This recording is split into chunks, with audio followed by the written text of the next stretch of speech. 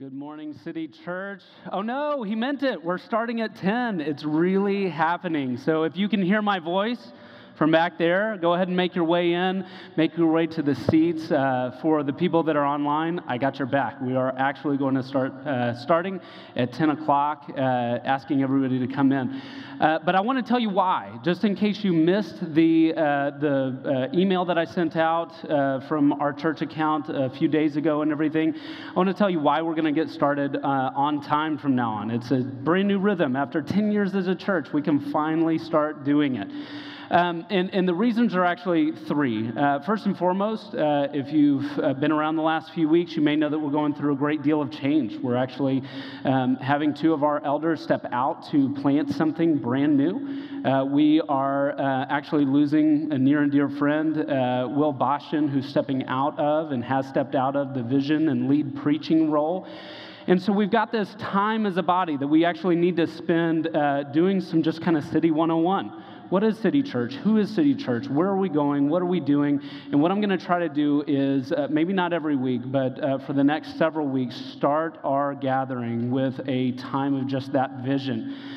But there's another reason why we're going to be starting on time, and that's because we're actually going to get back, Lord willing, and maybe at this point just paying attention to all of the statistics and everything with COVID willing and then enabling to start Kid City here in the next few weeks. And so it just seems like with normal rhythms, kind of coming into the room late, trying to then add on top of that, getting our kids where they need to go, that's not going to happen. So I just want to encourage you, if you can come early, get everything set up, be in chairs, ready to worship on Sunday mornings right at 10. That's what we're going to be aiming at. It's going to be a new thing. No condemnation if getting the kids in the car and everything else takes a few extra minutes. That's totally fine.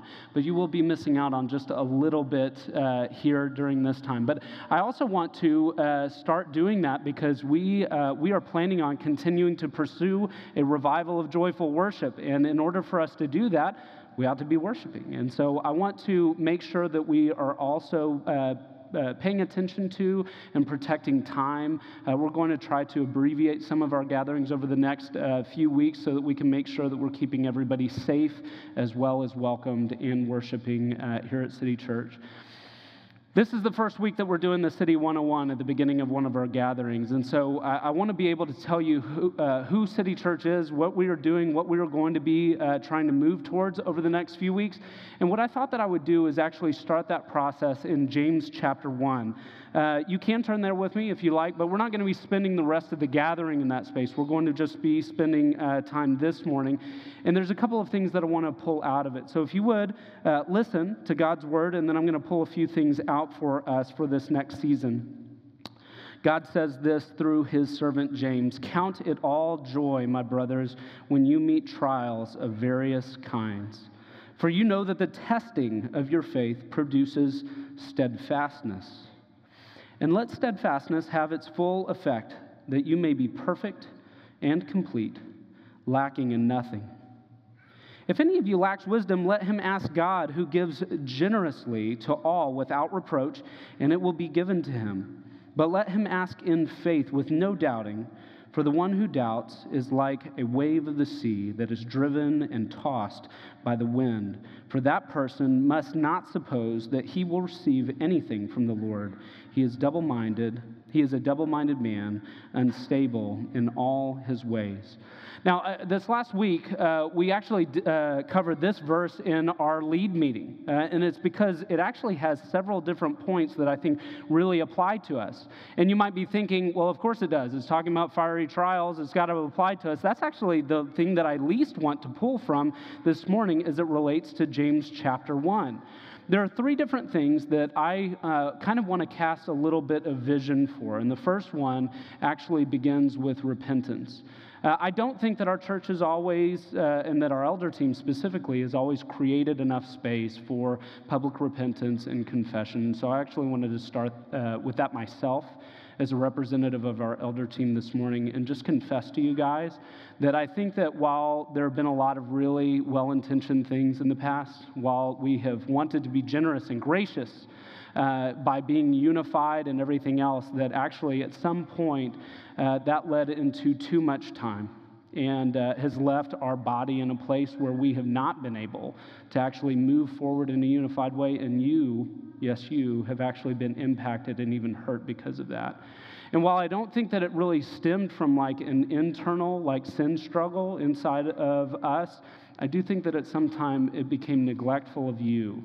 And so I actually want to initiate a new season for our church where we even kind of needed into our gatherings have a time of confession and repentance for us. Most of the time that will take place by following the word into prayer, as we're going to here in just a minute. But I wanted to begin that by saying I'm really sorry for the ways that our elder team and our elder team's inaction has left maybe you vulnerable, more vulnerable than we wanted you to be. And that's on us. And so I pray that you would actually receive that you would hear that you would be filled with grace towards us, and that you would forgive us in the midst of that. If that sparks anything in you and you need to have more conversations, I hope that that's true. I want to have more conversations about that. So if there are specific ways that that has impacted you, please let me or another one of our elders know that during this time. But that's not the only way that I see James impacting something that I want for our church. I don't want for us just to be a church of repentance and confession, though I do really want that and want to begin with that.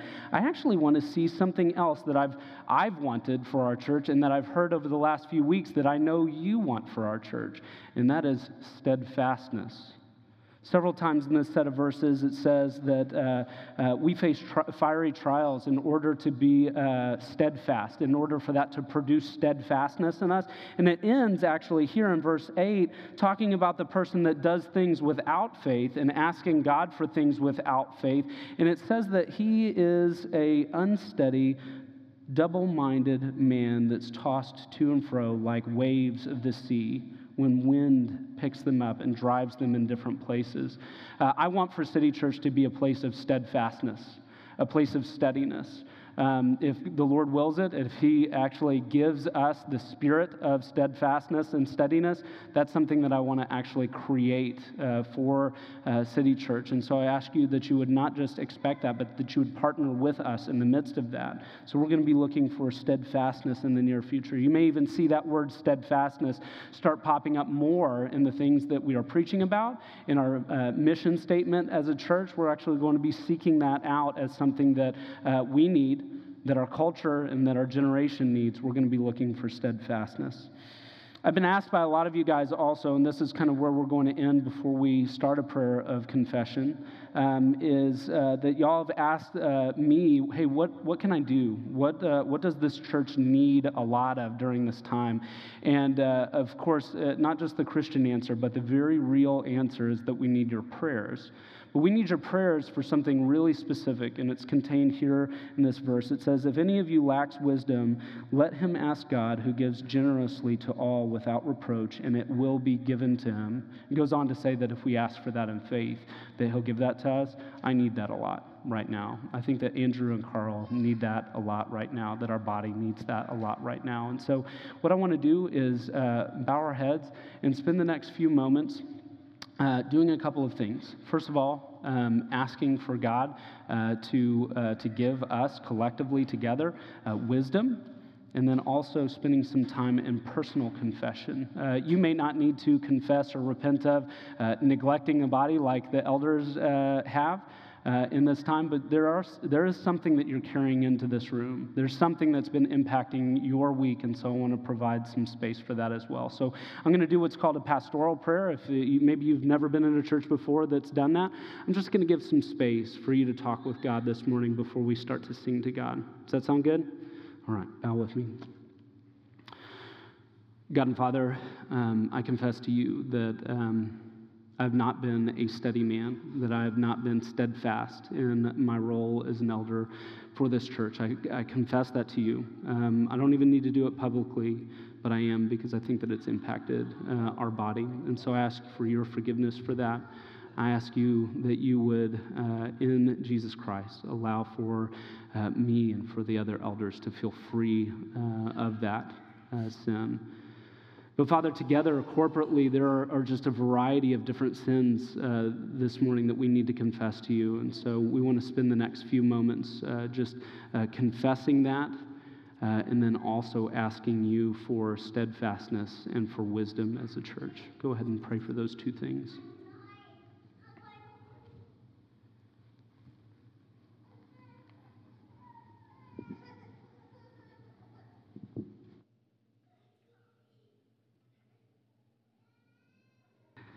I'm so glad to be here with you this morning. If you would, if you haven't already, open up a copy of Scriptures to Acts chapter 10, which is what was just read. But we're going to actually be throughout the rest of that chapter and then actually on into Acts chapter 11 as well. And so you'll want to keep a finger there so that you can be with us the whole time.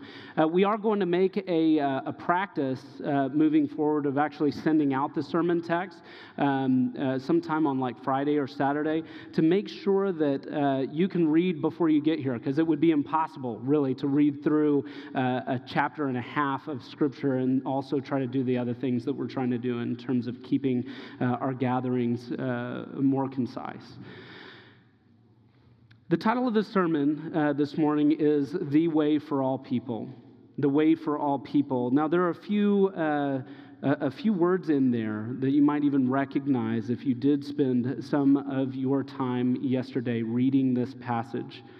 But what I want for us to get about that is that in order for there to be a way for all people, there has to be no boundaries really separating us from one another and us from God. And for all of the talk about our nation's past and all of the need to break down barriers for moving into the future, I've got something to say about that. For all of the talk that we've done about that, we sure are really good as human beings at actually building barriers. We almost can't help ourselves but categorize, form biases, and segment ourselves from one another. For all of the talk about inclusivity and diversity and perspective, we live, if you really were to look at it, pretty exclusive, monolithical, and kind of narrow lives. And I think that there's something about that that is just kind of inherent in the human experience, and it's not all good. In some ways, we even accept those boundaries from really early ages, and even kind of keep them throughout our lives even now. So I want you to think about the economy of kind of the schoolyard. When you were in grade school, you stepped onto the playground and you kind of almost inherently knew, no one had to really tell you that there was some barriers that were moving in and around there. Maybe you were the type that was pretty athletic. You played kickball or jungle gym, or you played King of the Mountain, and that was just what you did. And there was some type of economy that worked in there for you to earn kind of some power and prestige to segment yourself. Maybe you were the more creative type, like my daughter, who plays in imaginary things, like even now on the grade school playground and everything. She finds and gravitates towards the kids that do things that are just more creative. They play cats. I don't get it. I don't think that this will shock you. I never played cats on the playground whenever I was little. Maybe you did, and that's great. Maybe you were a little bit more of a loner. You were kind of on the sidelines, and you were very tuned in to some of those boundaries that were created for you. Nobody really had to teach us that. That was something that was kind of born into us, something that we naturally gravitated towards. But I'm not sure that as we get older that we do that any less inherently. I kind of even think to myself about the way that I feel at restaurants. I feel like there's an economy working at restaurants. You've got these kind of entrepreneurial-ish people that are really trying to strive and make some jumps, and they're called waiters. I mean, if you want, it's kind of even something that people talk about. They go to New York or they go out to LA to become actors, but one of the things that they gravitate towards is acting.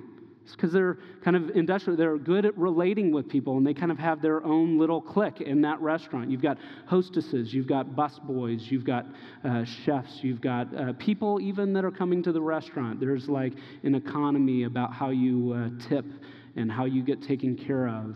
These are things that I think are just inherent. They're kind of beat into us that we kind of naturally gravitate towards. Maybe that's something that you are really sensitive to. And even 2020, in this last election, you were really paying attention to some of the themes that we're talking about here. And what I would say is that if you are really for heterogeneity, just a mixing of all peoples, 2020 oddly had some promise for you. In some ways that I think really baffled the experts, the polling people, everything. What they found out was that on election day, the people that you would have imagined that one person would have gained ground with, they didn't gain that ground that they thought that they did. And it shows us that people aren't so easily categorized from the top down, but we do tend to find and gravitate towards things on our own. And it baffles experts the way that we do this. I would say that if you are truly for boundary breaking, if you're one of those people that naturally gravitates towards wanting to tear down walls in between people groups, I've got a better place for you to think about that this morning.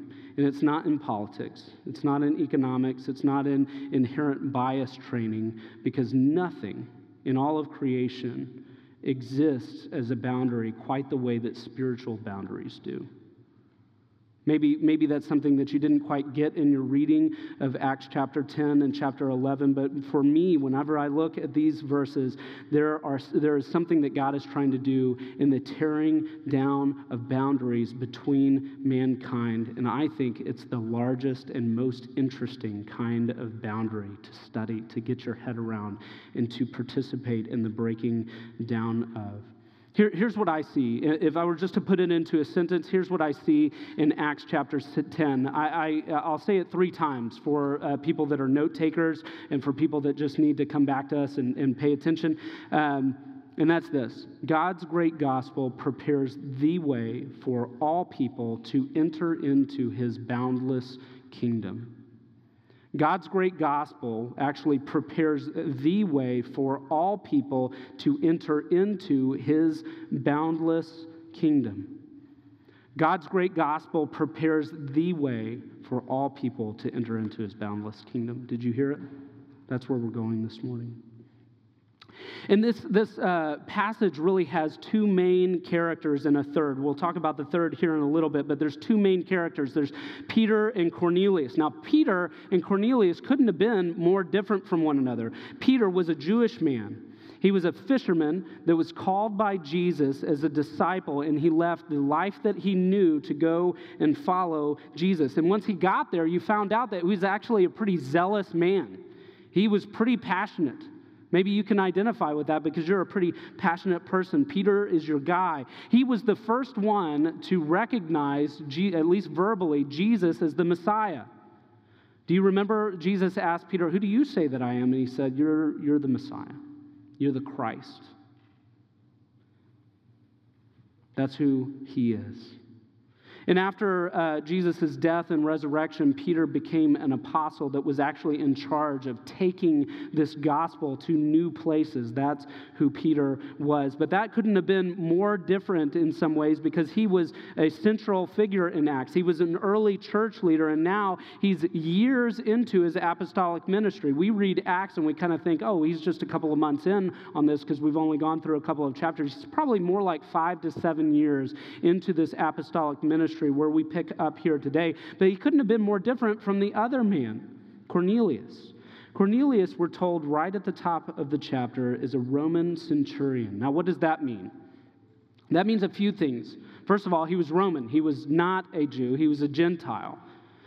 He was a centurion, which actually meant that he had some form of power and prestige in that economy for where he was. He was likely paid 5 times as much as the 100 men that were kind of underneath his authority, and people paid attention to him. And because he had that 100-man team that he was kind of guiding, he also necessarily had some power and influence in the region. It wasn't just those 100 men. It was likely thousands upon thousands of people that would have known who he was, would have paid attention to him. He would have been a powerful and influential person. But we're not just told that. We're told that he had a good reputation among the Jews.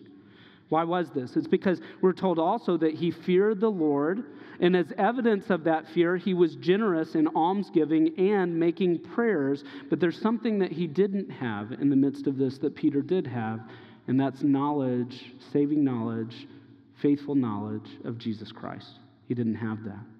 So these two men were very, very different than one another, and both of these men are actually given these visions by God in order that there might be boundaries that are overcome. God is gloriously writing a story like none other. God is actually preparing both of these men. That word preparation, you're going to hear that a lot this morning because God was preparing them. But he wasn't just preparing them for something that was kind of he was preparing them for a way forward.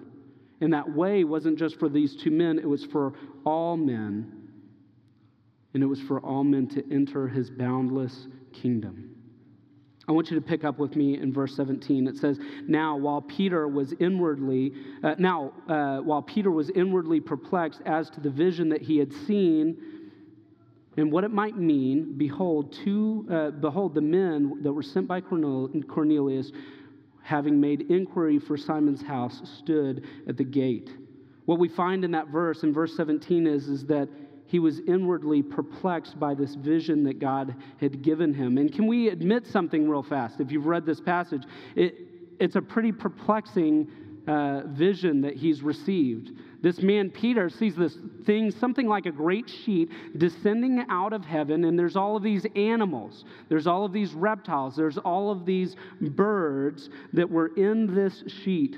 Peter sees what looks like the sheet coming down out of heaven, and it's filled with all kinds of animals. Unless you read this like we would today, you'd go, oh, he's seeing something fun. He's seeing a zoo. God's putting a zoo in front of him. That's kind of neat. That's not at all how Peter was receiving this. Peter was seeing this great sheet descending out of heaven, and what he sees is not a zoo. He sees a sheet filled with all kinds of unclean and common things. That word common, it loses its translation for us. That word common in the original text would have sounded more like profane. Things that were not anything like what he would have wanted to eat. It wasn't just like, oh, they're kind of unclean animals. So he was looking at this from a legalistic perspective because he had all of these dietary laws that he would have had to try to keep for his entire life. And then he sees and hears that he is supposed to kill and eat these animals, these profane, unclean animals. Peter's experience of this was very different. Peter's hungry. He's there in the morning. He's starting to prepare something. He sees this vision, and the Lord commands him, kill and eat. Now we got to remember that that's a vision that God's giving him. It's not like a real thing that's happening. God is not literally saying, go on up into the sheet and kill something and eat it. It's a vision that he's giving. And that's important for us to know because what we need to know is what Peter needed to know, and that's that the Lord is actually trying to teach him something. And the thing that he's trying to teach him goes against everything he's ever been told. From the time that he could even remember something, he had been told, don't eat these kinds of things, eat these kinds of things. Okay, I want you to, for us, we go, well, he's just looking at a pig. That's bacon. He must have been really excited about that. He was not excited about that. He was looking at that sheet and he was going, oh, that is like death for me. That's what I've been told my entire life. So I want for us to see and hear Peter exclaim, no, never. I would never eat anything like that. Why? Because I've never eaten anything unclean. What Peter's saying is, I've never tasted anything that's on that sheet. I've never had anything unclean enter my body. I've never had anything profane make me unlawfully unclean. That's what he's saying, and I want for us to have sympathy for Peter in the midst of this. It's no easy thing because what the Lord is doing, and I want you to hear this in your circumstances today as you sit here, the Lord is rearranging significant parts of Peter's worldview. Do you know what that feels like? I suspect that a lot of us in this room knows what it's like when God starts tinkering with the things and how we view this world and how uncomfortable that can be. So I want for us to have sympathy for Peter, because here's what happens. Peter gets to the heart of all of this in verse 28 when he mentions just how unlawful all of this stuff is. And what we see is that Peter is receiving this teaching. He's perplexed by it, but he's receiving it. He knows that it's for him, and he's asking God, kind of back, what is it that you're trying to teach me? And there's this little piece that we want to pass over where we can find that Peter has already been on that road. Where does it say that Peter is staying? This is like you'd almost read over it if you didn't know what was going on here. Where is he staying? He's staying at Simon's house. What was Simon? What did he do for a living?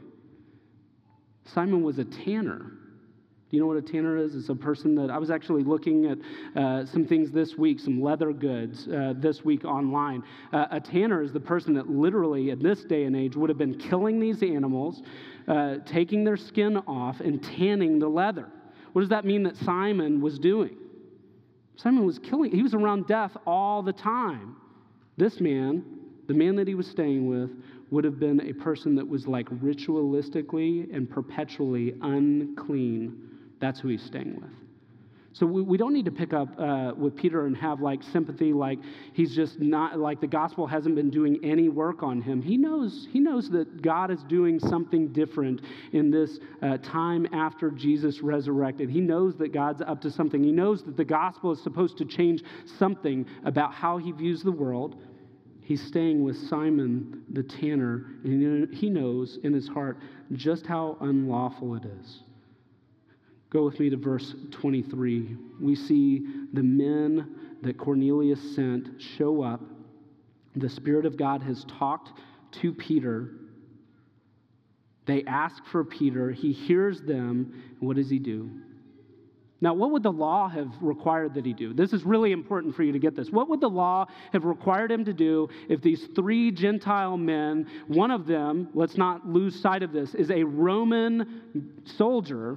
Peter has a pretty storied past with the Roman soldiers, right? He has all of the reason in the world, both from a legal perspective with the law of God, but then also from a personal perspective of hey, this soldier is showing up and asking for me. Maybe I ought to pretend like I'm not even here. The Spirit of God says, no, I'm preparing a way for you. Let him in. And he does what? He invites them in. Peter invites them in, and this is just evidence of what God is doing. Inviting these Gentiles men into this house would not have just been something for Peter. It would have been scandalous in Joppa. You think that a Roman soldier shows up with these other two Gentile servants and Jewish Joppa doesn't take note? It was a pretty small town at the time. Still is. It's actually just near Tel Aviv. It's called Jaffa now. It's a really beautiful place. You think that people wouldn't have seen what was happening here? These Gentile men getting invited into the house? This was a scandal going on. And the only reason why Peter would have been willing to do it is because God had prepared him with this vision and with this voice. And if that wasn't scandalous enough, traveling back with them to go see Cornelius would have been even more than specious. It would have been something that everybody would have taken notice of. But when they arrive the next day, Cornelius at his house has gathered this big party, and they're not of Jewish people. We need to know that. They were not Jewish people. Peter shows up at Cornelius' house, and you can get further evidence of how God has been working on Peter, because Cornelius sees him, has this large crowd, and Cornelius bows down and starts worshiping Peter.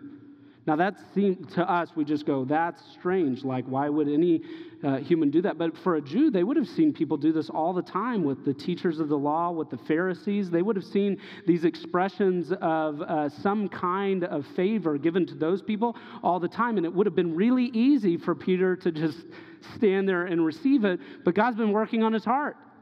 What does he say? He says in verse 26, stand up. I too am a man. What's inherent in that?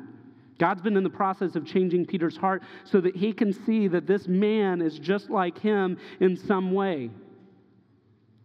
Verse 28 says, God has shown me.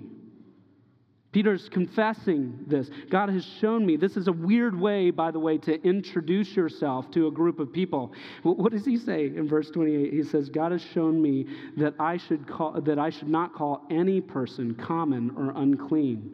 Can you imagine somebody coming into your home and going like, I'm here, guys, and God has shown me you're not a bad person. Like, that's kind of a strange thing to say to people when you first meet them. But no, he says, hey, get up. I'm a man just like you are, and God is changing and rearranging my heart. I'm here to be with you. That's what he's really saying. That's what he's really after. It's a pretty amazing thing that God is doing in the midst of these passages, especially as we kind of dig underneath it. We can see what Peter is really doing. He's confessing something to these people, and he's connecting it in with this vision of the animals that he's seen, but he knows that God's teaching him something more significant. And what Peter is confessing is, I've spent my whole life calling people that were unlike me, unclean and profane. That's what God is teaching Peter.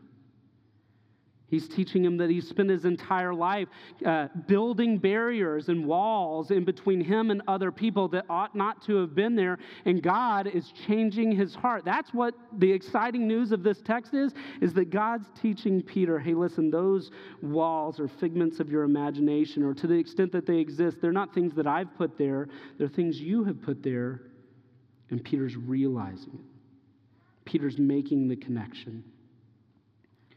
Go with me to verse 34. He says this. Why is he here? Why has he realized that he has spent his whole life calling people unclean and profane, and that that's not okay? He connects it in with the gospel. He says that God shows no partiality. But in every nation, anyone who fears him and does what is right is acceptable to him. Do you hear the other part of our one sentence this morning? God's great gospel is preparing a way. That's what we see here. He's preparing a way. Who is he preparing it for? For all people, from every nation. Anyone who fears him and does what is right is acceptable to him. Is that familiar to you? Well, of course it is.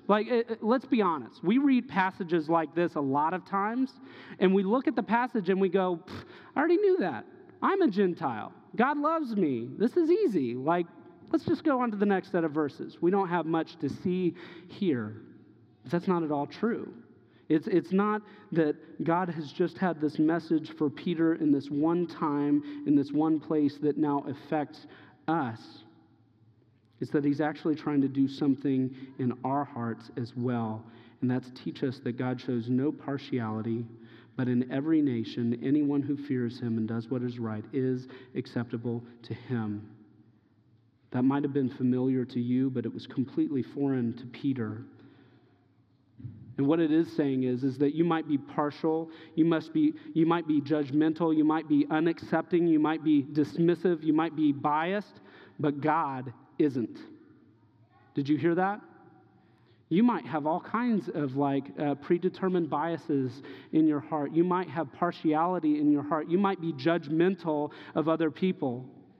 I've taken to asking a question of people that I really honestly want to know answers to. I've started asking them, hey, what did you say to your wife in the car on the way home?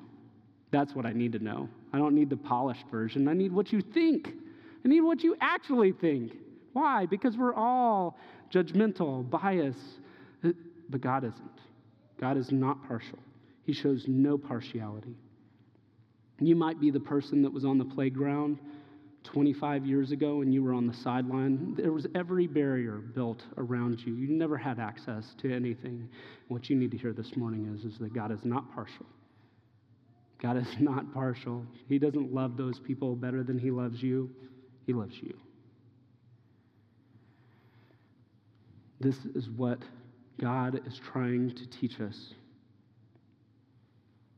That anyone from any nation who fears him and does what is right is acceptable to him. And you can see the Spirit moving in Peter, not just because of some vision, but because he understands the heart of the gospel. In verse 36, Peter tells these Gentiles that the gospel is the good news of peace through Jesus, who is Lord of all. That's the message of the gospel. That the gospel is good news of peace through Jesus, who is Lord of all. And so what I want to do is actually read, starting in verse 36, I want to read all the way down to 43 with you. And it says this: as for the word, and this is Peter preaching to these Gentiles for the first time, as for the word that he sent to Israel, preaching good news of the peace through Jesus Christ, he is the Lord of all. You yourselves know what happened throughout all Judea, beginning from Galilee, after the baptism of John proclaimed how God anointed Jesus of Nazareth with the Holy Spirit and with power. He went about doing good and healing all who were oppressed by the devil. Did you hear the word all? You'll hear it a few more times. For God was with him. And we are all witnesses of all that he did, both in the country of the Jews and in Jerusalem. They put him to death by hanging him on a tree.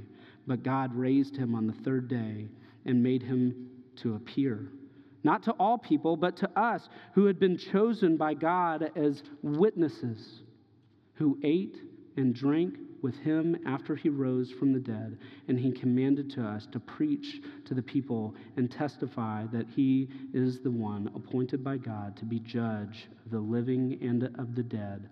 To him all the prophets bear witness that everyone who believes in him receives forgiveness of sins through his name. That's the message of the gospel.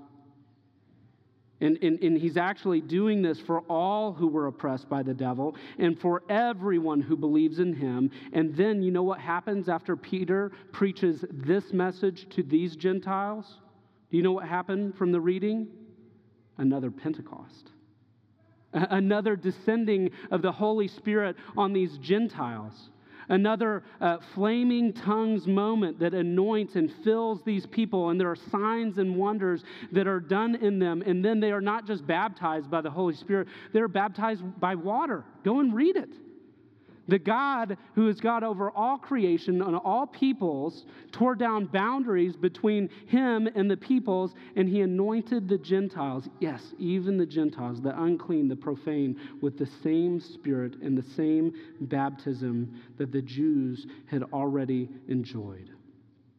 God prepares as a way for all people to enter into his boundless kingdom. That's what he's doing. That's what he's always done. That's been the aim of God's entire ministry of reconciliation, is to bring every tribe, every tongue, every nation, people from those things, and bring them into his boundless kingdom. That's what he's doing. That's what he's doing in you. That's what he's doing today. That's what God is doing. And this whole thing reminds me a little bit of the story of Jonah. Do you remember the story of Jonah? Like not the felt board Jonah, but the one that you actually read where God comes to Jonah, who's a prophet. And the worst enemies of the Jews were the Ninevites. The Ninevites had done unspeakable things to the Jews. Unspeakable things to the Jews. And God comes to Jonah and he says, go to Nineveh. And Jonah goes, no way. No way I'm going to Nineveh. And you know what he does? He doesn't just not go to Nineveh. He doesn't just stay there in Israel. He gets on a boat and he tries to go to the south of France because it's warm and sunny in the south of France and there are no Ninevites there. That's what he was doing. And God was not going to have any of it. You know the story about the great fish.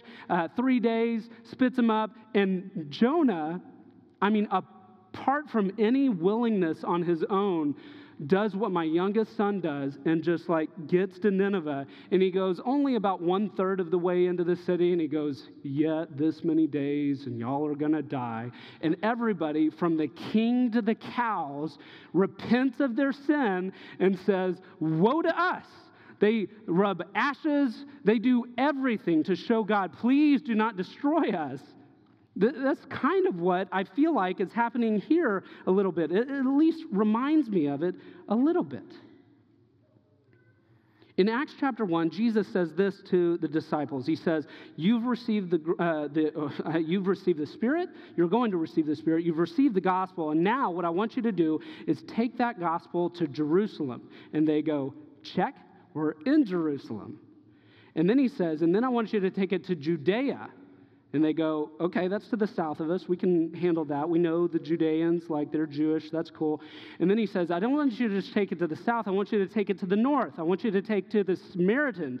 And they have to be thinking, really? The Samaritans? No. And then he says, to the ends of the earth. And then we pick up 7 years later with Peter, and where has he gone? Where has he gone? He's gone to the sea. He's gone west. Think about it this way. This literally made me laugh out loud because I'm a huge nerd. Simon Peter, in 7 years of taking the gospel to people, has only made it as far as the western part of he's gone to the sea. He's gone to a beach town. And who has he gone there to? Simon Peter has gone to stay with Simon the tanner. He's just gone to the exact same type of person that he is, literally by name. That's the only thing that he's done up until this point. Peter the Jew has gone to, Simon Peter the Jew has only gone to Simon the tanner, the Jew, and he's gone west and taking that gospel. And now what God is doing is he's saying, no, I was dead serious. I want you to take this to all people from every nation.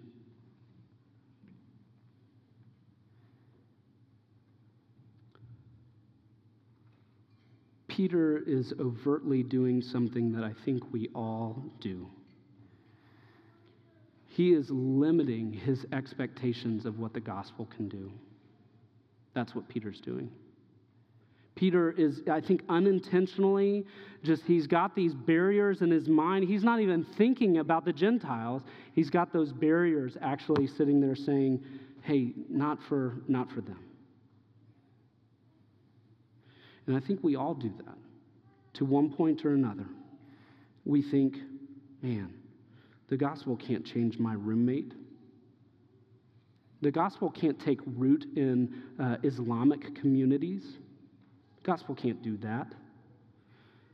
The gospel can't end my dependence on alcohol or transform my marriage or reconcile the races, and it definitely can't comfort the brokenhearted. And we may not say those things out loud, but in our actions, we're declaring we just don't think that there is enough power in the gospel to break down those kinds of barriers. We're just like Peter. Like Peter, we say in our hearts when we see this great sheet descending, we say, no way. There's just no way that the gospel can do that. We're building spiritual boundaries in Jesus' boundless kingdom. Up until this point in history, Peter and every apostle and every Christian, and if you read far enough into Acts chapter 11, the crowd waiting for Peter upon his scandalous return, they've spent years advancing the gospel in little ways amongst the Jews because they couldn't even imagine the great harvest that God intended to bring forward amidst the Gentiles that we represent today. They couldn't even imagine it. They couldn't imagine that the gospel was that great.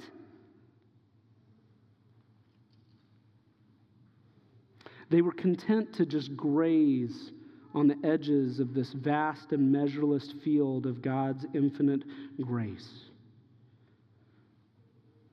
But praise God, God prepared a way in Peter's heart to understand just how far-reaching the gospel might be. And Jesus called him and spent years teaching him and is teaching him now in the midst of this moment. Did any of this sound familiar to you? Jesus is actually teaching him the same way that he's always taught Peter. Do you remember what happened with Peter? Peter is standing there with Jesus before the crucifixion, just within the 24-hour window of that. And Jesus goes, Peter, I've got something to share with you. You're going to deny me. You're going to do it 3 times, and you're going to do it before the rooster crows. And what does Peter say? He says the same thing that he's saying here in Acts chapter 10. He says, no way, Jesus, I'm definitely not going to deny you. And then in the next few hours, 3 times before dawn, he denies Jesus. And then what does Jesus do? Does he put him out of his kingdom? Does he build boundaries around Peter? No, the resurrected Jesus actually comes to the dejected Peter and says, Peter, do you love me? He says, yes, Lord. Then feed my sheep. Peter, do you love me? Yes, Lord, you know that I love you. Then feed my sheep.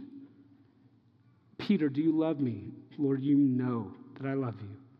Then feed my sheep. Peter sees this sheet descending 3 times, and he goes, I get it, Lord. I don't know what you're doing, but I know that it's you.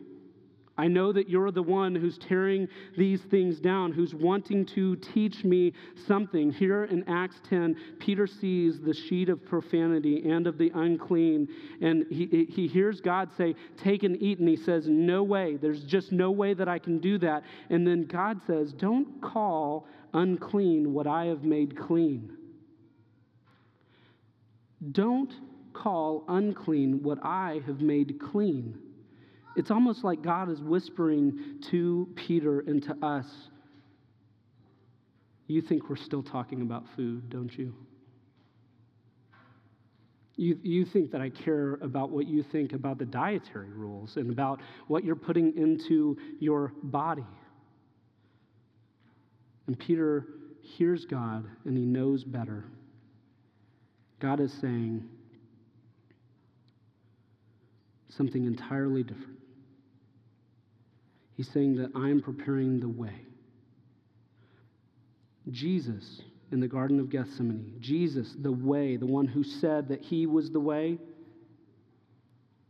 he does this. He's in the Garden of Gethsemane when he's about to be betrayed, when he's about to be crucified, and he sees something like a sheet descend out of heaven with all of the unclean, with all of the profanity, with all of the common. He sees something like a sheet let down in front of him with the sins of the saints, those who the Father had given him. And God says something different to Jesus than he said to Peter. Instead of saying, kill so that you might live, he says to Jesus, be killed that they might live. Jesus is the one true way. And Jesus, when he sees this, when he's given the sheet of sins of the saints that he's got to then go to the cross and die for, he doesn't respond the way that Peter does by saying, by no means, Father, no way. What does he say? He says, not my will, but yours be done. Why is that? It's because Jesus broke down all of the boundaries for everyone. He took all of the sins of the saints, all of the profanity.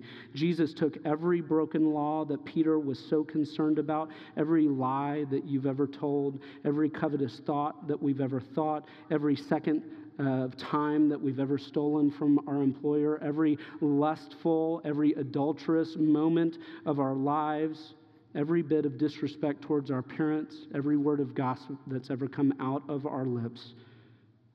Jesus took that and he died for it.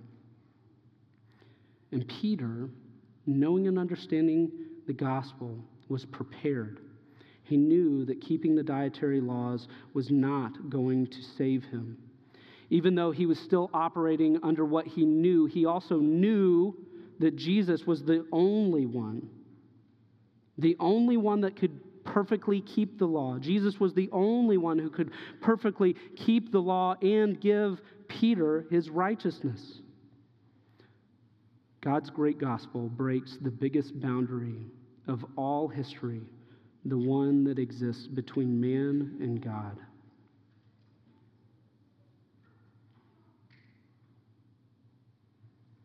And this is just so that a zealot and a legalist and a people-pleasing Jew like Peter, and it's just so that a earnest but ignorant Gentile like Cornelius could repent of their sins and have faith in the same Savior, receive the same Spirit, be unified by the same baptism, and live in the same boundless kingdom that you and I live in today.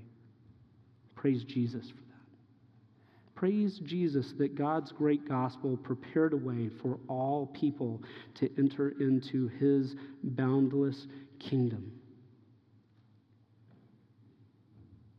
This passage, this perplexing gospel, is something that we can worship God for, because no boundary still exists between us and God, and that means that no boundary has to exist between us. That's the good news of this boundless kingdom. I want to spend 2 final moments asking a question that I think that this passage asks, and it's only a little related, but I think that it actually intersects with our present moment, the one that we're currently living in. This passage asks us an important question, and that question is not if God has prepared us for his will and calling, but if we will obey even when we don't understand. This passage does not say that the question is whether or not God has prepared us to obey his calling, but whether or not we will obey that calling even when we don't understand. The God of this universe has prepared you in the gospel for this pandemic. He has prepared you for the sleepless nights of parenthood. He has prepared you for the argument that you had with your spouse that left you feeling isolated. He has prepared you for the unexpected diagnosis, the unforeseen death in our families recently.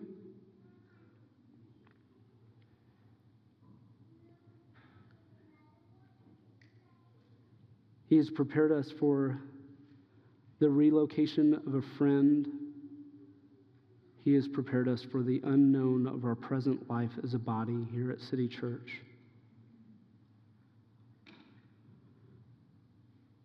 The great gospel way of Jesus has prepared us for anything, and the gates of hell will not prevail against his church. So the question that remains is whether or not you will obey God's calling for your life, even when you don't understand. That you will be faithful to the calling to which you have been called, that you will have spiritual courage in Christ to live humbly yet assertively through trial, that you will live as a co-conqueror with Christ and live by his way, obedient to all his commands, in loving submission amidst his boundless kingdom. The question for us this morning is not whether or not God prepares us for everything.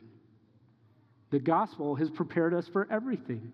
The great gospel of God has prepared a way for all peoples to enter into his boundless kingdom. But the question is now whether or not we will obey that calling even when we don't understand our circumstances. That's the question for our body today. That's the question for us as Christians as we live amidst all of these fiery trials that James talks about. And that's what I want to end in praying for and in taking communion for. So bow with me. Father, you say to us through your servant Paul in Ephesians that Jesus is our peace, who has made us both one and has broken down in his flesh the dividing wall of hostility by abolishing the law of the commandments expressed in its ordinances, that he might create in himself one new man in place of the two, so making peace, and might reconcile us both to God in one body through the cross, thereby killing the hostility that has existed between us and you, and that Jesus came and preached peace to us who are far off, and peace to those who are near, for through him we have access in one Spirit to you.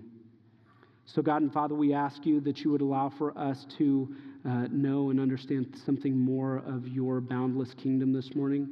Lord, that we would be equipped not to feel as dejected sons and daughters, but as embraced sons and daughters in the gospel. That we would not feel as those who are unclean and profane, but Lord, that we would feel righteous as Christ because he has given us his righteousness.